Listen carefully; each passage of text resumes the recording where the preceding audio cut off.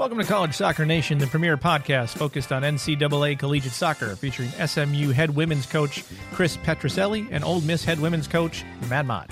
You can download and listen to this podcast on your favorite podcast provider. And if you like what you hear, leave a 5-star review and tell your soccer friends. Now let's go to Coach Petrucelli and Coach Mott.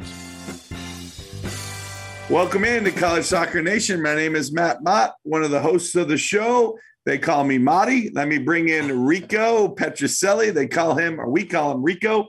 We'll be joined with a big deal in a minute. But it's go time, Chris. It's go time on this Monday. We have a fantastic show prepared. Becky Burleigh, the head coach of the Orlando Pride, former Florida Gators head coach of many, many years, Hall of Famer, national championship coach. She'll be on to spend some time with us. Excited about that. But it's Monday, and we are on College Soccer Nation. Good afternoon, Matt. How's everything? Good afternoon. I am in a good mood today. Yes. I understand that you won a game in Florida. Right? I did. Which is nice to win a game in Florida, right? Yeah. And how many games was it before you won in Florida? Or how many years, or what was the deal? Something crazy. There's a lot of years, Chris. Yes. 4 years at UCF. Yep. Never beat him in Florida. 7 years at Auburn. We beat him one time. Maybe we beat him twice, I think. We beat him one time at Auburn. We beat him one time at the beach, as I remember, but we never beat him in Gainesville. Okay. And then 12 years here at Ole Miss, and we had never won in Gainesville. And listen, I'm going to share a quick little story about this. It's kind of cool. So, Cindy Michalak is on my team. She's one of our outside backs, has been a great player for us.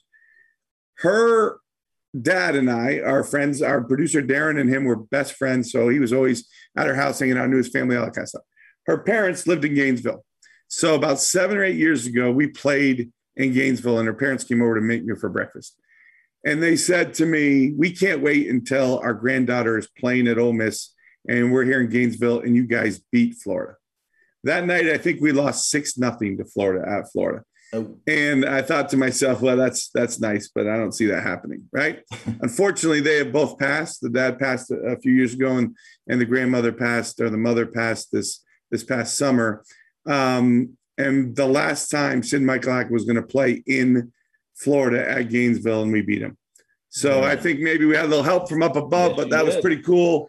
Pretty cool story and great for Sid. And I wanted to tell my team that, but she's such a private kid. We didn't, but pretty awesome. So kind of cool for us to get our first win down there. And it's a tough place, right? Not a lot of place to play. No. But let me ask you. So we didn't add up those years.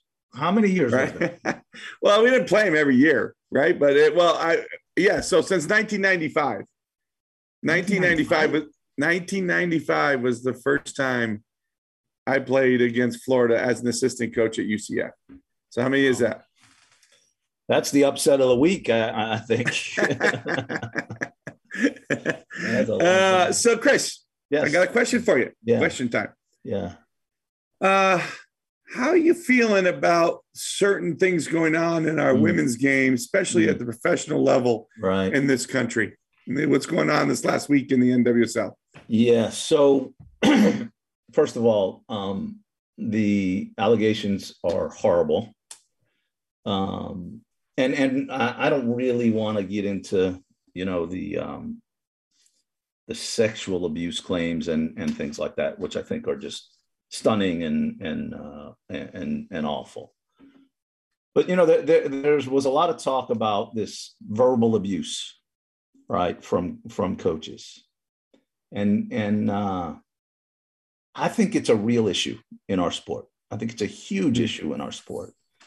And it is systemic. I think it probably started in the days of Vince Lombardi and people like that, who all they did was scream and yell, and they had all the power and they had all the control, and their way of motivating was to scream and yell. And many people copied that.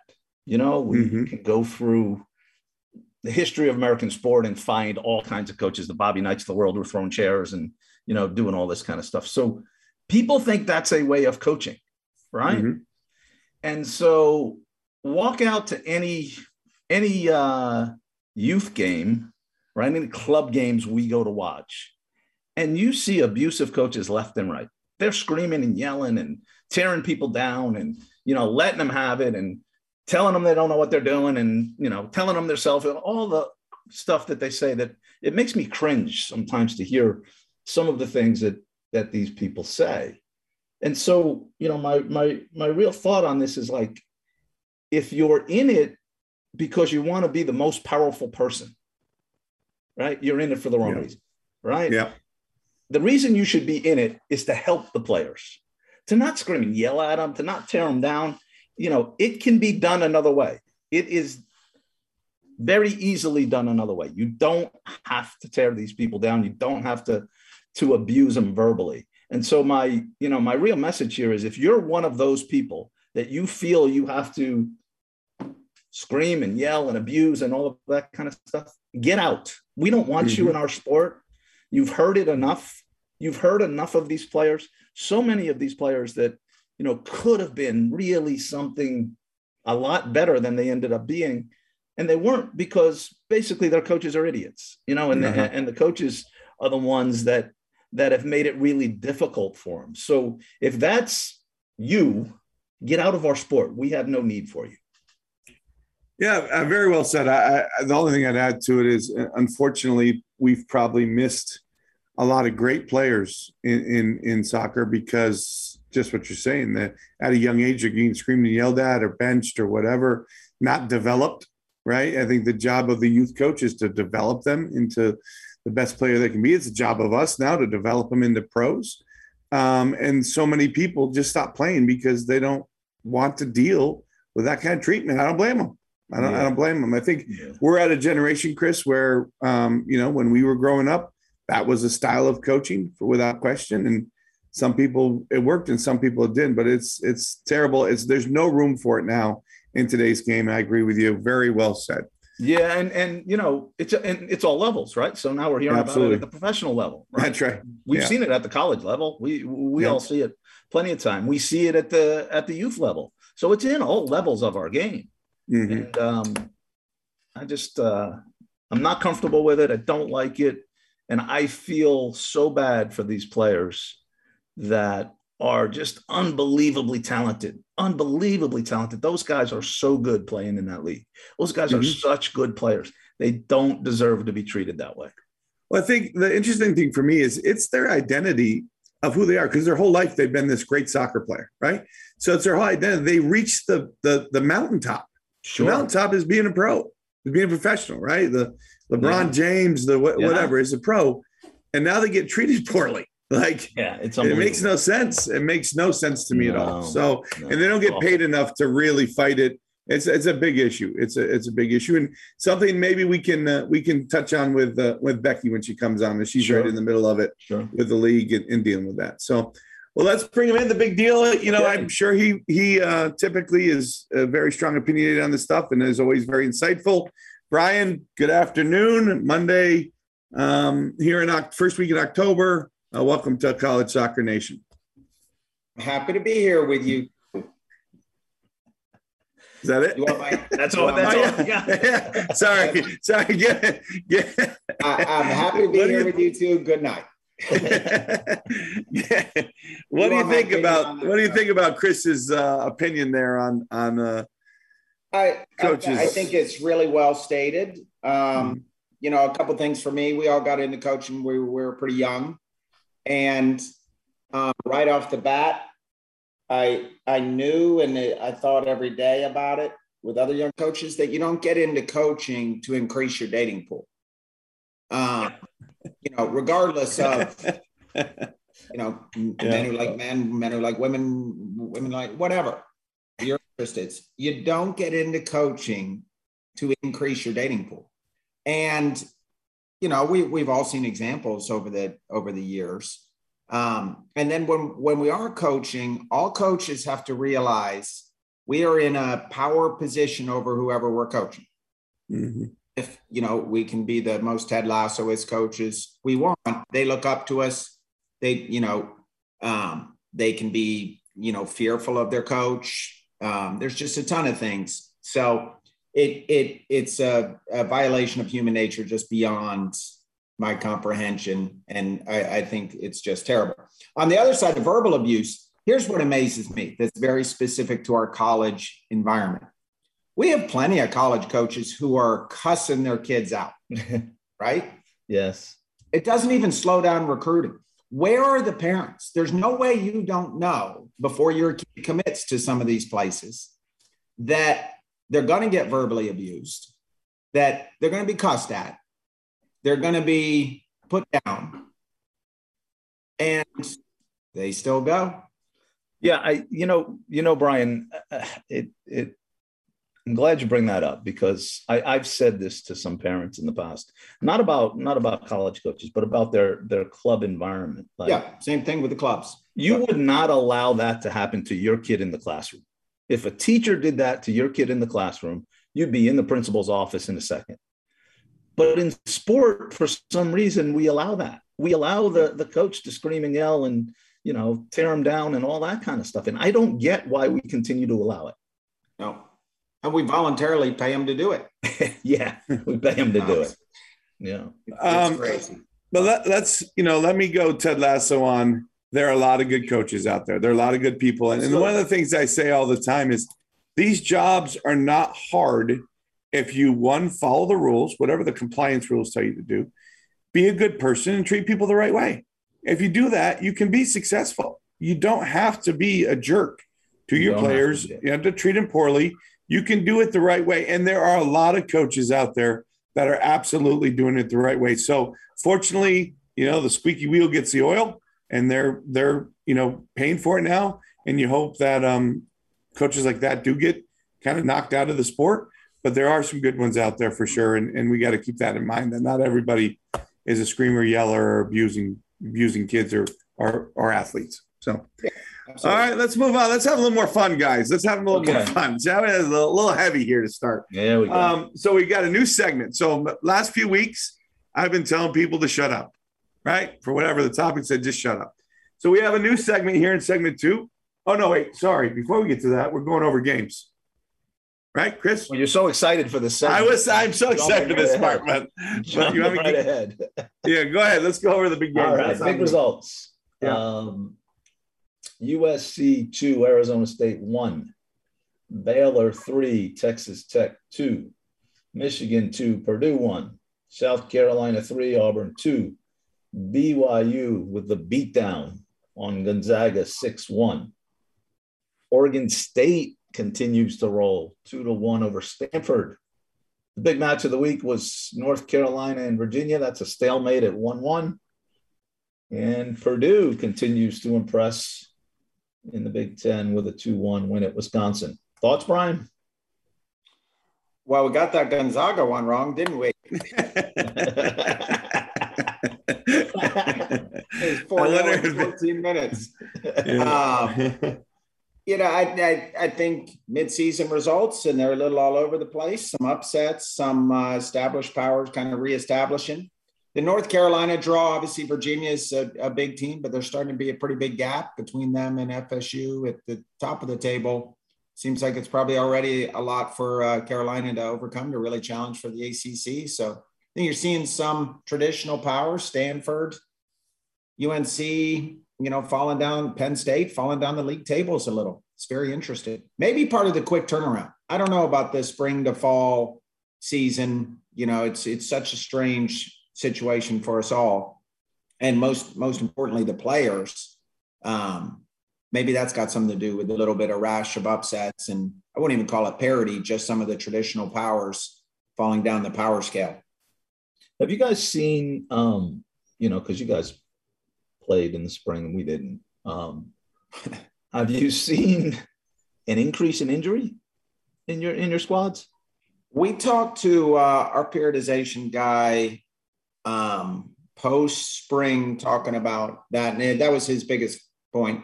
He thought we'd see more significant injuries this fall than in a normal fall. Have you seen them?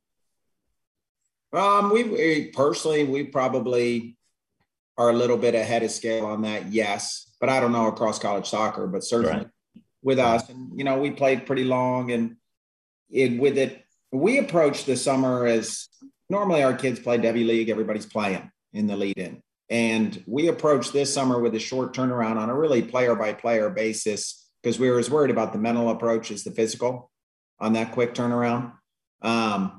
So I don't know what other people did, but that was our approach on it.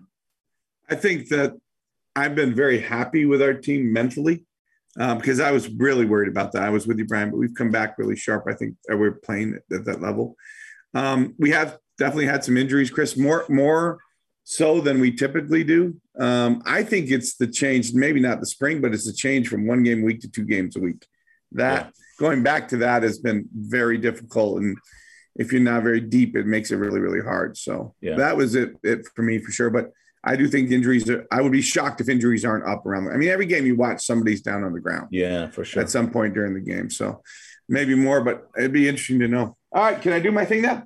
Well, the last little bit on that, I'll give you one more. It's we had all fall to prep for last spring, and even if you play in the fall and the spring, it was generally 1 game a week. Right. And boom, we came back, traditional couple weeks, then we're playing 2 games a week again. That's a bad cycle for me. Yep. It's too bad we don't have somebody, Chris, in the United Soccer Coaches that could put in some legitation to go back to stretch the calendar out. We don't know anybody like that. We don't know anybody we that do have works said legislation. Oh, okay. Okay, good. Plan G. Plan G. Like, all right, here we go. Let's go. It's time. So my new segment this week is called Tell Matt to Just Shut Up. Oh, I love this. Okay? Yeah, I think you're like this, Chris. I feel like I've been doing that for a long time. I'm going to give you guys a scenario, and you guys can either agree or disagree with me. Okay? Ready? Here's the first one. Both Arkansas and South Carolina will run the table and finish the league with 30 points in the SEC as they don't play each other. They're both 4-0 currently.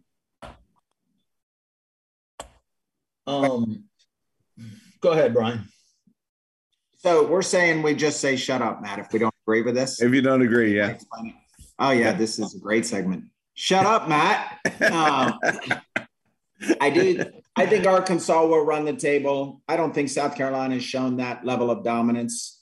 And there's too much parity, too many good teams in the SEC if you're not truly elite top 10. And I think Arkansas is a top 10 team, but I don't think South Carolina probably is. Okay. Chris? Shut up, Matt.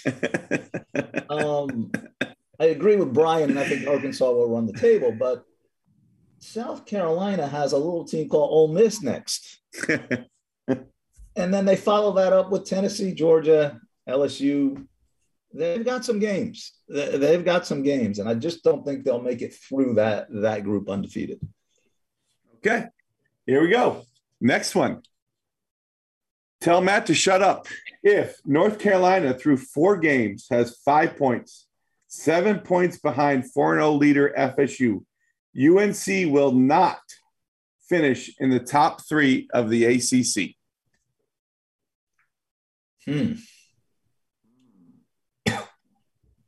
Hold on. Gotta get something here.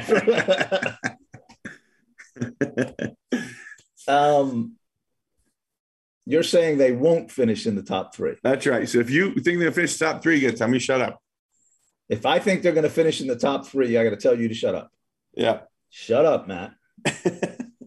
They have Florida State yet to play, which certainly will be difficult.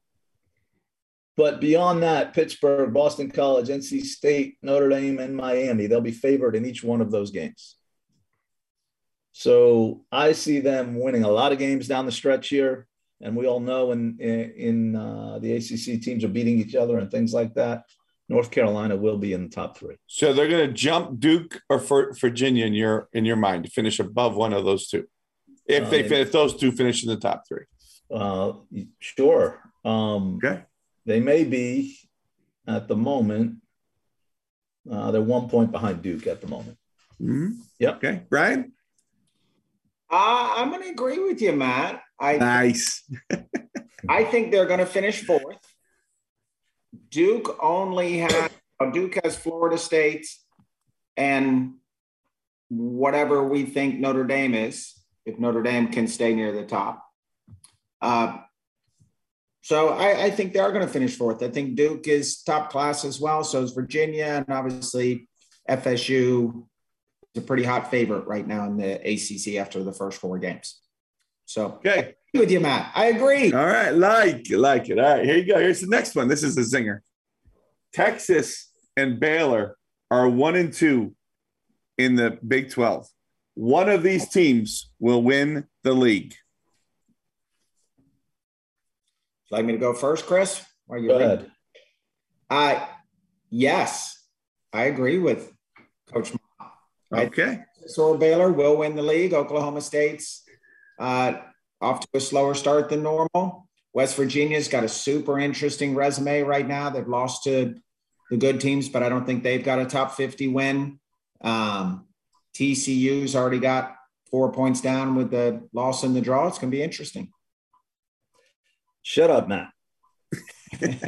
How do we discount West Virginia in this race? I know. They've played 2 games in the league. They've won them both. Yep. Texas on top of the league has played 4 games, of which they're 3-1. So they've already dropped points. West Virginia will win the Big 12. Oh, bro. Bronze. I like it. I like it. Powerful. All right. You ready for the next one? Good. Ready. Furman is 1 and 2 in the league. Will they be within 6 points of Samford at the end of the season? Ooh, this is going to take some research. First of all, what league is that? The SoCon. The SoCon. That is, I'll tell you quick while you're researching, Chris, quick story. So I played at Furman in the Southern Conference, and the first banquet, they had a banquet back then for their conference tournament, and it was at our local YMCA, and we walked in, there was a banner, and they'd left the H out of Southern Conference tournament on welcoming us. It was really something. We knew we'd hit it big then. When we walked the tournament. What was the statement you made? What was the statement? Oh, so we got to go back to it. It's too elaborate. Furman is 1 and 2 in the league, in the SoCon League. Will they be within 6 points of Samford at the end of the season? Have they played Samford? No, this weekend, I think, right? Right, I think it's this weekend. Oh. So if I say they're not going to be within 6 points, do I get to tell you to shut up? Yes. All right, shut up, Matt. I think Chris He's getting too much pleasure out of this, Brian. He's getting too much pleasure. Anything borderline, he just straight goes with shut up so he can tell you one more time. I'm going to agree with you. I'm going to say they finished 6 points down. Samford's very good. Maybe they get that one. Maybe Samford drops one somewhere else. But they're 6 points down already. They've dropped 6 points. Samford beats them. They go 9 points down. Yeah, that is true. But then Samford would have to win the rest of their games. Well, probably pretty likely. They've won 6 years in a row, haven't they? I want to go against a picker. I'm not going against a picker. And they've won 6 or 7 years in a row here, Brian. I think. Yes, I'm not going against the picker either. But in this instance, I think they're just going to win by 6 points. Jeez, how many points do you want Todd to win the league by? I'm not saying they're going to finish second. I'm just saying, will they get within 6? All right, here we go. Next one. Here's a good one. Brian, this is in your league now. Will WKU finish with a top 40 RPI? Ooh. They are currently 16, and they are what, 8-1? 16 with a win over number 15 Louisville. Lost. Yes. Top 5 Ole Miss. It's Vandy's kind of on the rise. They've got the win over Vandy. I'm going to agree with you again, Matt. I think they do finish top 40. I think they finish top 40 as well. I think they will finish top 40. All right. Love it. Okay. No shut-ups on that one. No shut-ups. All right, here you go. Ready? This is another good one. UCLA has given up 5 goals all year. Will they end the year under 10.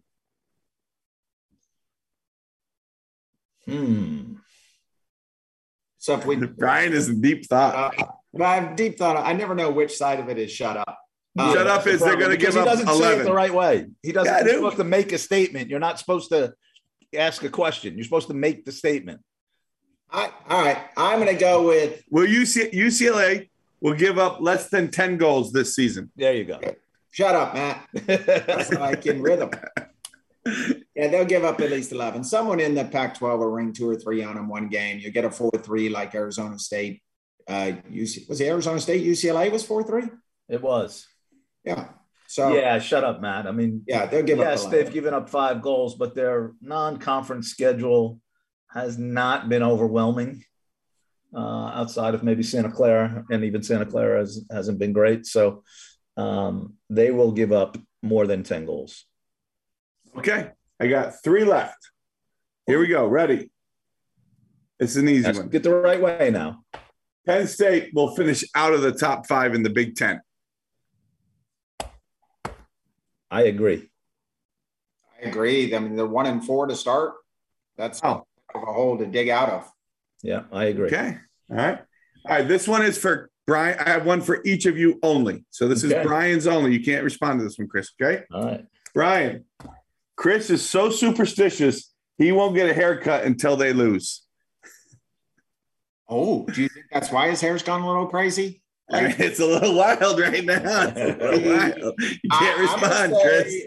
I'm going to say I agree. I go through that same thing. Okay, a little superstition. You don't have a lot to cut. No offense, Can I? Yeah, you can answer. Can I say something? Sure, go ahead. I am the least superstitious guy you will ever meet. In fact, if someone says to me, "Oh, you won the game, don't change your socks," I change my socks on purpose. Okay. So you tell me to shut up. Superstitiously unsuperstitious. Yeah. Nice. I do need a haircut, though. I do need a no doubt. All right, last one, boys. Last one of this one's been very good. I think we've done an excellent job. Here we go. This is for Chris. Now, Brian, you can't answer this. Okay. Chris. Yeah. Brian is 50 years old. Will he ever have another French fry for the rest of his life? Ooh, that's a hard one. I'm going to say at some point in a weak moment, he will have a French fry. He will have a French fry, yes. Oh, I liked it. No shut-ups here, then. That's good. What do you think, Brian? I think it's quite possible. I'll end up in some frou-frou restaurant where the specialty is some sort of, French fry, dressed up looking thing. Truffled French fries. Truffled French fry. That just sounds awful. Sounds awful. It does. Sounds awful. And avocado French fry suggested. And I'll try it somewhere. Yeah. Okay. I don't think so. I don't think it's going to happen. All right, boys, there you go. We just shut up. Matt, just shut up. Segment. Loved it. We can do that one every week. Very good. All right, here we go. Team of the week. What do you guys got? Ooh, I got mine. I'm ready. Ready? Yep. All right. I pulled it up here. Hold on. Okay. This is the quote from the coach for the team of the week. It's the football equivalent to the Hail Mary, Miami head coach Sarah Barnes said. The biggest thing is that Kat Molina chasing the ball down, not allowing to go over the end line, line for a goal kick. Taylor was in there pressuring. Even though they got a clear, they didn't get a good one because she fought so hard to try and score the goal. That set it up for Jackie to be able to smash the ball with her left foot in the goal. It was an incredible finish. It took a lot of people this game. All 26 were so invested, so committed to the team's performance. The effort was outstanding. The Miami Hurricanes with a 1-0 buzzer beater over Boston College is my team of the week. You tell Barnes now I feel like I was there. Exactly. First of all, that was going to be mine, so I'm going to have to go with that one. But I did watch the game, and it is you're sitting on the bench and you're the BC coach, and the time is running down, and there's 13 seconds left in the game, and the ball is at midfield, and it has no chance to ever get in your box. And what is the one way it could get in your box? Just one. Free kick. Somebody commits a stupid foul, right? So now, and not only that, they kick the ball away. Okay. Oh God. Right. Yeah. Or they stand in front of the ball or something like that. Yes. Referee stops the clock. Sarah Barnes has been watching the Ole Miss air raid. So here comes the goalkeeper to midfield, launches the ball in the box. The initial clearance they get, it goes kind of towards the end line, and they're counting down. And a kid on Miami makes a great effort to chase it down, slide it across on the ground. BC still has another chance to clear it. The kid slides in, toe pokes it away, right to the foot of the kid on Miami, who blasts the thing in the goal. And it definitely went in before it turned 0, but it was really, really close. So I agree with you on Miami, but I can't pick them. Right. So I gotta pick another one, right? Mm-hmm. Okay. This one's going to be interesting, I think, because I maybe wanted to save them for later, but I feel like Florida State doesn't get enough credit. They continue to win. They continue to win. They continue to win. We don't really talk about them because we expect them to win all the time, right? So we are only surprised by Florida State if they don't win. So they beat Clemson. They went down 1-0 on an own goal, then scored 4, beat them 4-1 easily. They continue to rack up the wins. They continue to win. They continue to impress when they win. You know, they're not sneaking by. They're smashing people. So for me, because of sort of the lack of credit and really how much they really deserve, I'm going to go with Florida State. You know, I don't think Eddie's going to like that, Rico. I don't think he's going to like that. Talking about Fort Clemson. Okay, go ahead, Brian. Maybe it can be on a little different measuring stick for Florida State. Did they have 88% possession and team 16? I mean, we don't give enough credit, Brian. There's 34 voters, and I think they get like 37 first place votes. How many times have you picked them for team of the week? How many times have you picked them? Yeah, they got some games coming up. Maybe we'll pick them then. All right. On the Barnes finish that was so described so eloquently. I once lost a game where the other team got a free kick at midfield. You know how they count down 10, 9, 8.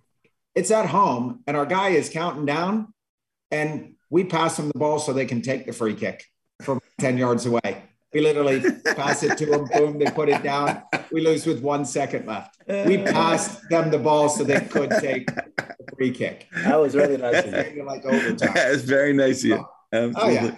Oh, yeah. That's not how I described it after. Yeah. But team of the week, because a loss would have put them on life support, is Alabama. You know, number 5 in the country came in, LSU. Alabama's on the fringe. Really 1 and 2 in the league, needed a win to stay out of we should call it the relegation zone, even though it's not the relegation. Yeah. Teams that don't get to go to Orange Beach for the SEC in their conference tournament at the end of the year and had a huge win. But, you know, when we're picking these games and the upsets and the things you're looking at in the SEC, when the football team has a big game on Saturday and they only have 1 game on Friday, I'll take the home team that's got the game. Yeah. You're going to get a great effort from those kids. So and I thought they were great. Good for Wes. Yep. All right. Upsets, Chris?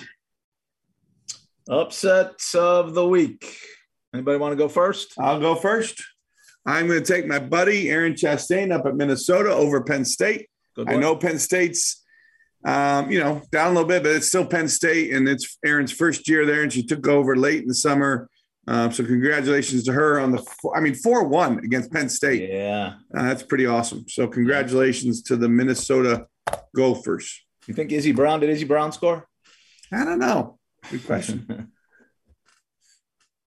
Go ahead, Chris. You go next. I got 2 of them here. I'm going to go with Kansas State over Kansas. Oh, good one. Shoot, that's a good one. The Derby in state, the Sunflower State, I believe it is. In a league game as well. And Kansas State gets the big win over Kansas. And Kansas is on a slide right now, really, really sort of struggling. Hold on a second. When you hear the name Kansas, do you think sunflower? Are there sunflowers in Kansas more than other places? Matt. I assume that there are. I never thought all the states. I don't think I would pick Kansas as a sunflower state, but anyway. All right, Brian. See, man, I continue to give you words of You wisdom. you do. So lucky. I'm just so lucky. Yeah. All right, Brian. All right, my upset of the week was in Conference USA, Texas San Antonio 2, North Texas 1. You know, North Texas maybe won the league or the tournament. It's a lot. If you look at their Twitter page, it's got a bunch of trophies on it. 15 or 20 times. UTSA came in the league a few years ago, and it's been a hard run, and Derek Pittman's done a great job. And they've just been super unlucky the last couple of years, really on penalties. And this time they got a penalty in overtime for the good turnarounds, fair play, but good for the Road Runners. Good for them. Good for them.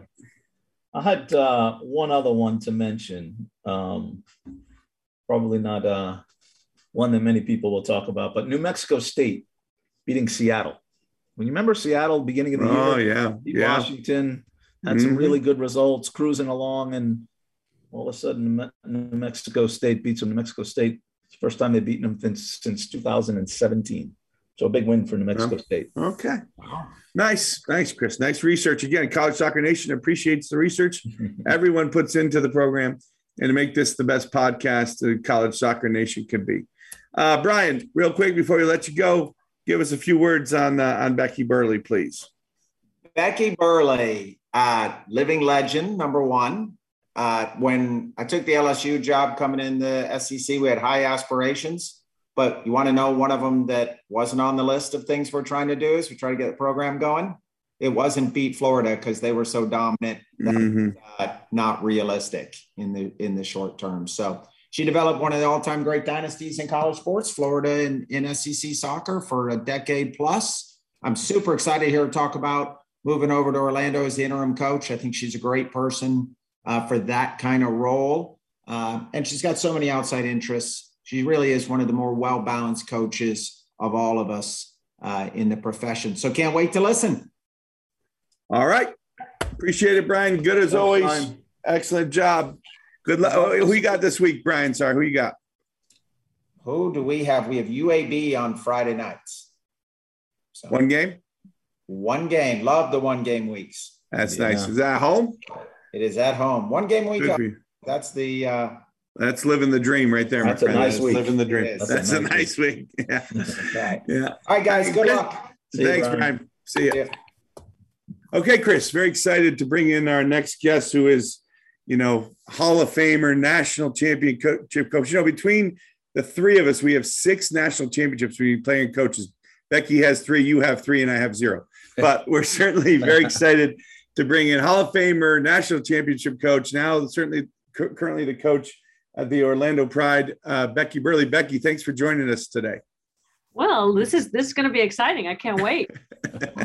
Well, first thing we do always is we like to have our guests kind of talk us through your kind of professional coaching career, like how it started and now where you are at this point. Well, mine's pretty brief. It's easy. Started coaching at Berry College in Rome, Georgia, when I was 21. Stayed 5 years there, went to Florida, stayed there forever, retired in May. That lasted 10 weeks and then became the interim coach of the Orlando Pride. I wanted to ask you about that, actually, the interim title, and what's it like walking into that locker room? First of all, that locker room filled with pretty strong personalities. I mean, those are some strong personalities. What's it like as the interim coach walking into that locker room? Well, it's a good question because, the people are like, everybody says the exact same thing you said. Oh, that locker room, that's a strong personality locker room. But I kind of think that was part of the intrigue for me was, first of all, when do you ever get dropped into the middle of a season? So that was intriguing. Secondly, getting to work with players that are of this caliber is, wow, like who gets that chance?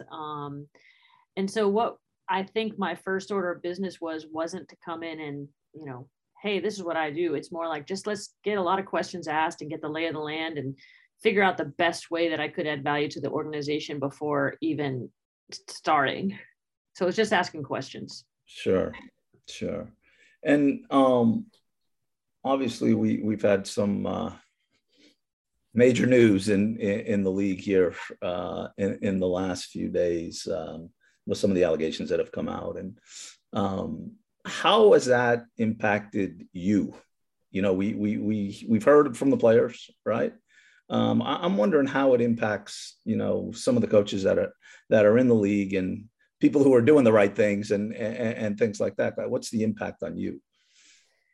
You know, it's a really interesting time to be here because there's just so much going on in terms of, you know, the evolution of this league. And I mean, I think if you asked anybody, even before all this broke, does the professional women's leagues in any sport in this country need to become more professionalized? And I think people would say yes. And I think we got to a tipping point with these allegations that needed to probably come. And so for me, like, how does it affect me? I think it's like, I feel like, how can I facilitate the growth of the professionalization in the best way possible, while at the same time making an environment where the players currently who are in this environment feel safe and free from judgment and comfortable to try to proceed with their agenda, basically. You know, what's interesting, Becky, is, you know, I hear you say that, and I think we would all agree with that. Like, that's what we want for the players. I mean, in your mind, how did it go wrong? Like, you know, that seems pretty simple. Yeah. You know, I think that's a really broad question, because I think there's part of it to where, you know, I think in any power differential situation, whether it's sports, whether it's business, there is an opportunity for abuse to occur of that power. And I think in this league in particular, where it's a really insecure place for a lot of players because of the financial rewards of the contract, because of the contract can be revoked at any time, like a lot of those things. I think that makes it difficult for the players to feel secure, which means they're going to act out of fear, which when you're acting out of fear, the potential for abuse becomes even bigger. And so that abuse of power, I think that's really the crux of this issue. And not to minimize the, you know, the other issues, those are huge issues that need to be addressed on a bigger level. But I think ultimately that's really what needs to change. That is an awesome answer, by the way. It really is. Neither one of us could have answered like that. No, my God, no way. No way. I feel like I should just let the two of you talk and I'll just sit here and listen. But we're going to change a little lighter, Becky. I love the what drives winning stuff that you're doing with Brett. And just to, again, for people that don't know, you know, Becky has been presenting at the convention for, I don't know how many, 20 years, Becky, I don't know, maybe longer. And it's funny. I used to go to, I've gone almost every year that I'm there, and she's presenting. It's great. And the rooms would be full, and then they would be a little fuller. And now it's standing room only, and you can't get in. You got to go an hour before to get a seat. And so anyway, tell us about how you got involved in that and kind of where it is and what's maybe on the horizon. Well, you know, what's really exciting about the What Drives Winning right now is that, actually, while I am currently coaching this Orlando Pride team, I'm also teaching in a master's degree program at UF 2 What Drives Winning classes. And it's so fun. Awesome. Like, I love it. Like, it's like this little living laboratory of coaches. I think I have like 51 students. It's online. But it's so fun because it's like real world. I feel like I'm like a vocational teacher, you know, like I'm teaching like a hands-on thing. But I think the way it all started was I actually met Brett through a mutual friend of ours that was on the basketball staff at Florida for Billy Donovan. We started working together specifically with my team. Some of the other coaches at Florida really enjoyed what we were doing. He got involved with UF, and now, you know, Brett's probably one of the most sought after minds, like a thinking partner for athletic people in this country, whether that's athletes or coaches or administrators. And, you know, it's all based on questions, which I love, because I don't think we're saying that we have any answers. I think we're just trying to provide a platform where people can coach themselves and to try and give people ways to think differently. And that's through questions. Interesting. Really good. Yeah. Let me ask you, Becky, I came across a little fact here about you. that you played 3 years as a defender and then became a goalkeeper. Is that correct? Okay. College? This is true. This is my dark past. So what happened was my senior year, first of all, to lead up to my senior year, I was thinking, I want to really develop one part of my game. You know, I'm like 5'10", and I'm thinking I need to be like a more of a threat on set pieces offensively. So I spent that whole summer working on offensive set pieces. I mean, literally got served 50 balls a day to work on offensive set pieces. Preseason happens. Our starting goalkeeper tears her ACL like day 3. Our backup goalkeeper finds out that she's academically ineligible day 4. And so then Joe Pereira, my coach, is like, who on my team like is tall, indispensable, like we don't really need her on the field. You can catch. And so that's how I ended up as a goalkeeper. And honestly, it was probably my better position because you know, I was too slow to play on the field anyway. So in goal, I could be quick between the ears. There you go. That's awesome. That's awesome. All right. My next question for me is, give us some of your fondest memories of the championship run to the national championship, that team and that year, and what that was like, please. Ooh, there's just so many. You know, what was cool about that team was that it's like all the stuff that happened before that year to get there, because, you know, we knew at that time, like Carolina was the gold standard. And so we just went after Carolina, like every opportunity we could. We played them every fall. We played them every spring, and we just got crushed. I mean, I remember one game we lost 9-0, and it was only 9 because Anson like stopped scoring, which he probably never does, but I think he really felt bad. And then we had thought we had gotten like so much better, and like the next year we lose 5-0, you know. And I mean, it was just like at some point we got so sick of like those results that I think we just sort of crossed this line of earlier in that year we had played them. We lost at home, the only home game we'd ever played against them. We lost 2-1.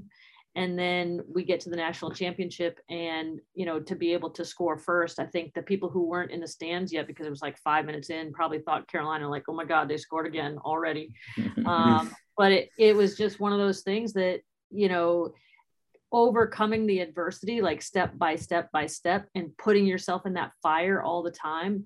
And I think that's something that, like, a lot of coaches are afraid to put themselves out there because they don't want to feel that pain of that result. And I think that group was willing to put themselves out there over and over and over again to get to where they wanted to go.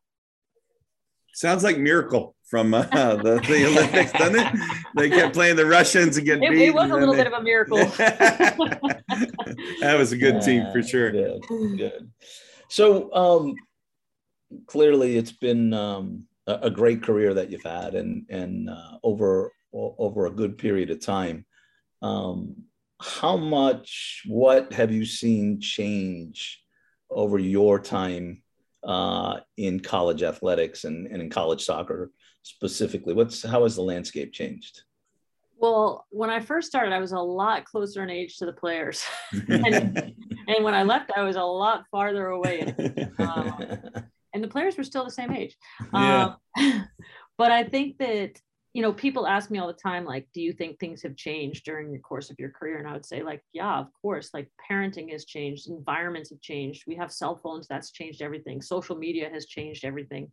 And so, of course, people have changed. And I hope, like, I have tried to change with that, to evolve and understand that environment more, because, you know, my context of my upbringing, or my context of not having social media growing up, like, that's not relevant to what players are dealing with now. And I think the biggest thing for me is, like, how do we as coaches, like, use our experience, but also use the player's perspective, which is not ours, and, like, combine those two to get the best of both worlds. That's really hard, but I think it's like the ideal situation. Yeah. And I mean, obviously it's changed nationally, but I mean, it changed a lot in Florida too, when Mark showed up at Florida State, right? And absolutely, all of a sudden the landscape changes in Florida. What's that been like? It's funny because, everybody thinks Florida State, you guys like should really hate each other. Like we don't. Like Mark and I have had like a very respectful relationship. The games have always been like high quality, like really good games. And honestly, it's been like the game I look forward to the most on our schedule almost every year. And so I think it just shows you that like a healthy competition doesn't have to be ugly. And I think that, I feel like Florida State makes us better. I hope that in some ways we've made Florida State better, and probably Florida coming strong out of the gate the way we did as an institution put the pressure on Florida State, because they didn't come so strong out of the gate, to the next time that they could make that change in order to upgrade. And so that just continues to help evolve our game overall. Yeah, I do think it's been good for the game, that rivalry and that relationship that you mentioned. I think it's been good for everybody. And we've seen, both programs grow and both programs prosper. It's been quite exciting to watch, from afar. And you see that like all over the country, like you see like subtle shifts in power of different teams emerging in conferences and other teams going down. And I mean, I think that's like the natural evolution of things. And ultimately, like what you would hope is that the best competition makes everybody better. I think it's what becomes hard is, again, like it goes back to what I said about that 98 team, like being willing to put yourself out there to face that good competition, regardless of the outcome. And everything in society, like, doesn't help us do that because we're so focused on the outcome, but like, if you look at it more as like as a growth instead of an outcome, it's a lot easier to understand why you might want to do that. Yeah. Okay, here's a fun question for you, Becky. Who was your favorite Florida football coach? Oh gosh, you have to give it to Steve Spurrier because, it's funny. I had to go back to UF just this semester, and it was to honor the first senior women's administrator, the woman who actually hired me. And we were talking about it's 50 years of women's athletics at Florida this year. And we were talking about like who was influential in the 50 years of women's athletics. And one of the people that came up was Coach Spurrier. And the reason it was because he liked every sport. Like I can remember my first year at Florida. This was when we were all eating in like the athletic training table. And we had gone to our very first SEC tournament. We had lost to Auburn on penalty kicks. I'm in line with my tray, the old school cafeteria tray, and I'm getting my food. And he's like 10 people behind me. And he's like, "Hey, Coach Becky, need to be working on them penalty kicks." And I'm like, like what football coach even knows what a penalty kick is? Yeah. And the fact that he knew the result, like we had just gotten back the day before. I mean, and I think that was pervasive through our department, and his interest in all sports, like, it was palpable. It made everybody want to be good because the football coach knew you and noticed you and paid attention to your athletes. And, we shared a practice field with football my first year, and we went first, so like, it was just a really unique relationship that I think unfortunately doesn't always exist. And it's hard to exist. But he made it really special there. So there's no SEC network back then, was there? So for him to know what's going on is impressive. Impressive. I'm looking at and getting ready to ask you this next question. I'm thinking, how come I got all the hard questions? Like Matt's got all the, hey, how's everything go? Football coach, all this kind of stuff. And I'm asking all these deep. Go for it. Give the hard hitter. Yeah. Because I'm the good guy and you're the bad guy on this. So it's a good cop, bad cop. All right, I'm going to hit you on one here, Becky. Go for it. So you're an interim coach right now. Yep. Would you be interested in being the full-time coach? And, yes or no, or what's the future hold for you? Yeah, that's a good question because it's been something I've got to come to an answer to pretty soon here. For me, like when I made my decision to step down from Florida, I had a pretty clear plan. I was going to teach these classes at UF. I was very excited about that. I was ready to go into a little bit slower pace mode. I was going to work a little bit with the Athletic Association, and this opportunity came, and I felt like, okay, like this is a once in a lifetime. You've got to at least try it. And so when I initially went into it, I was like, yeah, I'm doing this for interim. I mean, it's freaking till December. That's like the blink of an eye.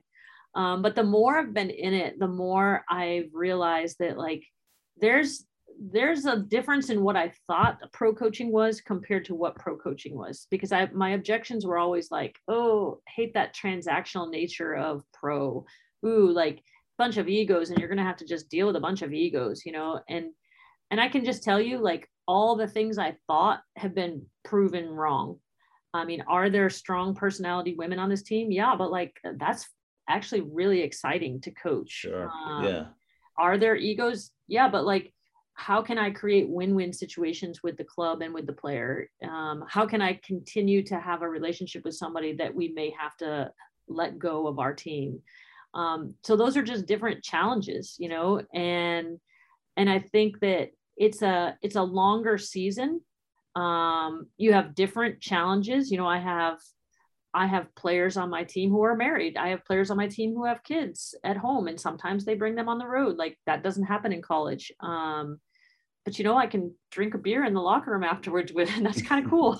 You know, I don't have to worry about like when they walk out of the hotel after a game, I don't even want to know where they're going. So like, there's just some things I think that I had in my mind about what it was, and it's not that. And so now it's made it to be like a hard decision that I have to decide, like, what do I want the pace of my life to be like? Am I prepared to be at a very high pace, because I'll be teaching basically full-time and coaching full-time if I decide to do that. And I'm doing that now, but like, it's one thing to say you can do it temporarily. It's another thing to like enter into it. So I think those are the things I'm considering, but it's been a harder decision than I expected it to be. Sure. Well, let me just say this to you. The league would be better off if you were involved. So I hope for the league's sake that you do stay involved and you continue to be involved. Well, I can tell you this, Chris, it has not been lost on me either. Like, so one of the things I feel like the reason I wanted to teach the classes at UF was because I really feel like I'd like to help empower the next generation of coaches. And then I think about like, what's more empowering than being a coach, so that people can see like, hey, there's a woman coaching in this pro league, or there's a college coach coaching in this pro league, and give the perspective of that to other people who might not otherwise see it. So I understand that responsibility too. Sure. All right, I got two more questions. One, where are you with Ted Lasso? Okay, I am a Ted Lasso freak. I love Ted Lasso. I have a little visor. I don't know if you can see it back there. Oh, yes. It has a Believe pin on it too. Nice. On my door, on the other side of this purple door, there's a Believe sign. Nice. You know, in light of recent circumstances, it's a little troubling, the relationship with Rebecca. Balance of power. Yeah, I get it. Yes, that's a challenge. But I was an early adopter of Ted Lasso. I just want to say that I DM'd Jason Sudeikis and he DM'd me back, and maybe it was just his publicity staff, but hey, I'm going to tell him that. To me, what I love the most about that show is that I think as coaches, we all think we can solve so many problems with X's and O's, and he's proven that the problems that need to be solved are not X's and O's. They're the people. That's just so cool. Absolutely. And then you spent, so much of your career with Alan and Vic, right? How are they? What are they doing? What's the update? And how did you keep the same staff being so successful for so long? Well, I'll answer your last question first. I mean, I think the reason that we could be successful so long together is because we didn't take things personally. Like, I'm going to show you this. Like, this actually came with me from Gainesville. This is a thing of Q-tips. And for me, like, I always have these on my desk everywhere I go, because quit taking it personally. Q-tip. And like, so if, Alan has a different opinion of mine, or Vic has a different opinion, like, we all felt like we could voice those opinions. And it wasn't like someone had to win. It was more like, hey, your opinion is better than mine this week, and we can both support that and move on. I didn't really feel like I ever had to pull like the head coach card and say like, well, my opinion weighs more. It was a very collaborative approach. Alan is here at the Pride and loving it. Nice. And then ironically, Vic has moved to Orlando. He's not with the Pride, but Vic's like his real drive is to help develop youth players, but not necessarily in the same way that's always thought of, like to think about how we could help them develop cognitively and not just physically. And so he's working here locally in those efforts. So it's kind of cool because we're all together again. The band's back together. Yeah. There you go. Chris, you needed some of those Q-tips when I worked for you at Texas. God, you need some of those. For my ears dirty or something? No. You know, I think it's funny is like working with Vic and Alan it's so easy, like, because it's not to say like my feelings don't get hurt, because, you know, sure, they do, but like we just get over it a lot faster. Mm-hmm. And when we get over it a lot faster, like it doesn't stick around. Like there's no passive aggressiveness in something that somebody said before or whatever. It's like, okay, like, yeah, you know, that what you said really pissed me off, and this is why. And then we're good. We're done. We're good. Yeah. Yeah. That's awesome. Right. So Becky, we have one last request. Right now, believe it or not, Anson has the most downloads of any college soccer show. So we gotta beat him. We need you to beat him again. So we would love for you to put it out on social media. Beat him by 9, okay, Becky? I'll do it. Yeah, I will definitely do it. Yes. Well, listen, good luck with the rest of the season and whatever your choice is. We know you do great. We appreciate you so much coming on College Soccer Nation. This is by far, Chris, one of our best yes, interviews for sure. She was just brilliant, like we knew she would be. So thank you so much, Becky. Yeah, it was my pleasure. Enjoyed it. And good luck to you guys the rest of the year. Okay. Thank you. Thank you, Becky. See you. Fun interview with Becky, Chris, for sure. She is a quality person, quality coach, and, doing great things for our profession. There's no question about it. One of the good ones. Yeah. Yeah. You know, she's got 531 collegiate wins. Wow. That's a lot. That's a lot of wins. That's a lot of wins. Impressive. Yeah. All right. Power 5 time? Power 5. All right. I got a zinger in here in my Power 5, Chris. I'm sure you do. I got a zinger. The zinger for you, it either clinches it or loses it. It's like this one will win. A home run or strikeout. Yeah, that's true. Speaking of that, Yankees tonight or tomorrow? Yankees tomorrow night. Yeah, huge game playoff against the hated Red Sox. Oh, it's amazing. Yeah. All right, let's do it. Top mascots. Here we go. Power 5 is the top mascots. No, it's not Roll Tide. It's the elephant. Yeah, and is it college mascots or can you go beyond college mascots? You can do whatever you want, Chris. I'm kind of a giver today. I'm a giver. Because if I can go beyond college mascots, I might change my list. Well, you do what you do. You. You do you. Here we go. Number 5 for you. Okay. Number 5 is the Florida Gator. With Becky on the show, I thought perfect. Chomp, chomp, Florida Gator. You know, there was a time where they beat us 6 or 7-0 when we were UCF, and they played a stupid song after they scored. Down and on and on. Go Gators. And my wife was at that game. She drove up from Orlando to the game. She said, I will never go back there because I don't want to hear that song again. Because you think if you scored that many times, they did it over and over and over again. So that's a thumbs down for me. Okay. All right. My number 5, Big Red from WKU. Big Red Blob. He's cool looking, I think. Big old fella. Runs around. Doesn't really have things. Big Red. I like him. Yeah, he's kind of goofy looking. Yeah. He is goofy looking. I like him, though. Yeah. All right. You're number 4. Number 4, Bevo. You know, Bevo looks strong. Yeah, Bevo's good. He was on my list. I took him out to replace him with my number 4. Mm-hmm. I'm going to see if you or Darren, either one of you guys can get this. OG the Bear. OG the Bear. Yeah, no one's ever heard of it. So it's probably no, that is not true. He is the mascot of the United States Coast Guard Academy. That's what I said. No one's ever heard of him. OG the Bear. Come on, man. It's the Coast Guard. Give it up for him. Let's go. Oh, jeez. All right. You're number 3. All right. Here we go. I'm going to go off script a little bit. I got a zinger for you. You ready? All right. Yep. This is not a college mascot. All right. It is the gecko from Geico. don't know if that fits. It's got to be a sports mascot. All right. You told me, I asked you, you said I could do anything I want. You want me to put my other one back in? You can keep him. Whatever you want to do, Chris. Whatever you want to do. Whatever you want to do. I don't care. I do like the gecko, though. He's kind of funny. He's kind of funny.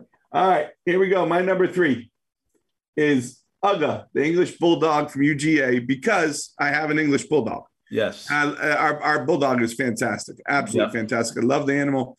So Uga is on number 3 for me. And that's my number 2. Oh, okay. I like Uga. Yeah. My number 2 is Otto the Orange, the big orange from Syracuse. Oh, my God. That thing's cool. That thing's cool. It's a big orange. Did you pick all the goofiest ones you could? I like those. They're fun. My last one's a good one, though. The last one's a good one. All right. Your number 1. My number 1 is the Oregon Duck, Donald Duck. I do like the coming out on the motorcycle. That's kind of cool. Yeah, that's kind of cool. Yeah. My number 1 is near and dear to me at Ole Miss. We kind of struggle with mascots. So I go back to my days where this mascot was so funny so many times. He's just fantastic. Abby the Tiger from Auburn.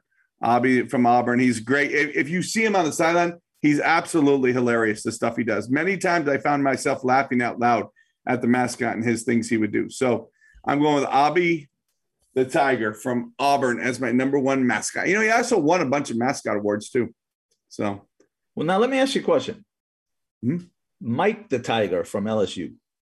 That's an actual tiger. That's an actual tiger. Now that's a mascot. Come on, that's better that than is a mascot. I always put them into I almost put him in when I took him out for the gecko. Yeah, Mike is a badass. I mean, that's like a real tiger. Yeah, that's no joke. Yeah.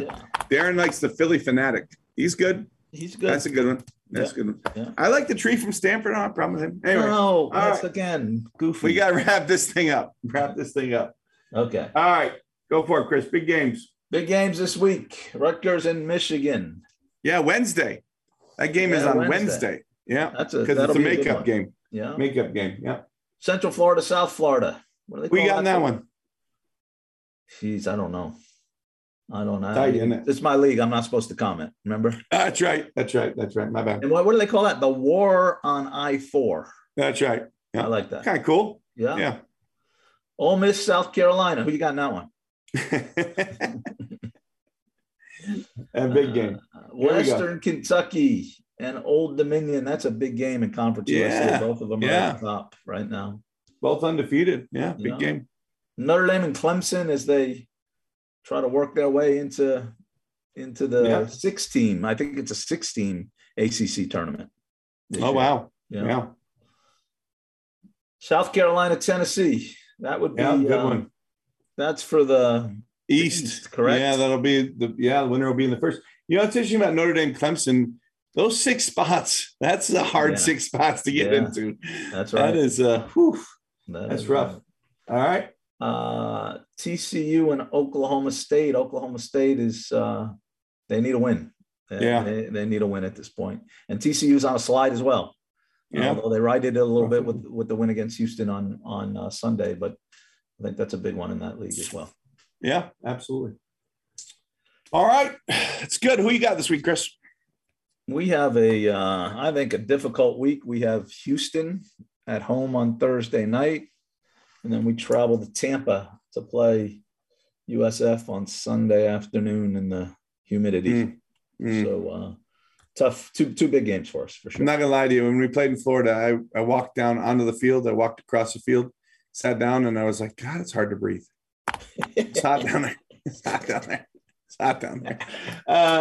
We go because of the humidity. It was like noon. We go South Carolina and Texas A&M at Texas A&M. Woo. That is a tough place to play, as we know. So big weekend for the Rebels as well. All right, Chris, good show. First part was good. Thought Becky was fantastic. Yeah, Power 5, we've had better, but whatever. We had to get it done. People wanted mascots forever. We finally did it. It's over. Thank God. I could care less who votes. You don't vote for me. I don't care. Coming up with some better. We do. We're running out of topics here. We're talking about Otto the Orange from Syracuse, for God's sakes. Help us out, people. If you're listening, send us some Power 5s. We'll debate anything. We just are running out of ideas. Please help us. All right. College Soccer Nation on Monday. Thanks for everybody. Thanks everybody. We appreciate it. Glad you like to listen. Thanks again. College Soccer Nation is out. If you have questions for Coach Petrucelli or Coach Mott, you can reach them at cpetrucelli@mail.smu.edu or mmott@olemiss.edu. College Soccer Nation is presented by DJM Productions and available on all your fine podcast outlets.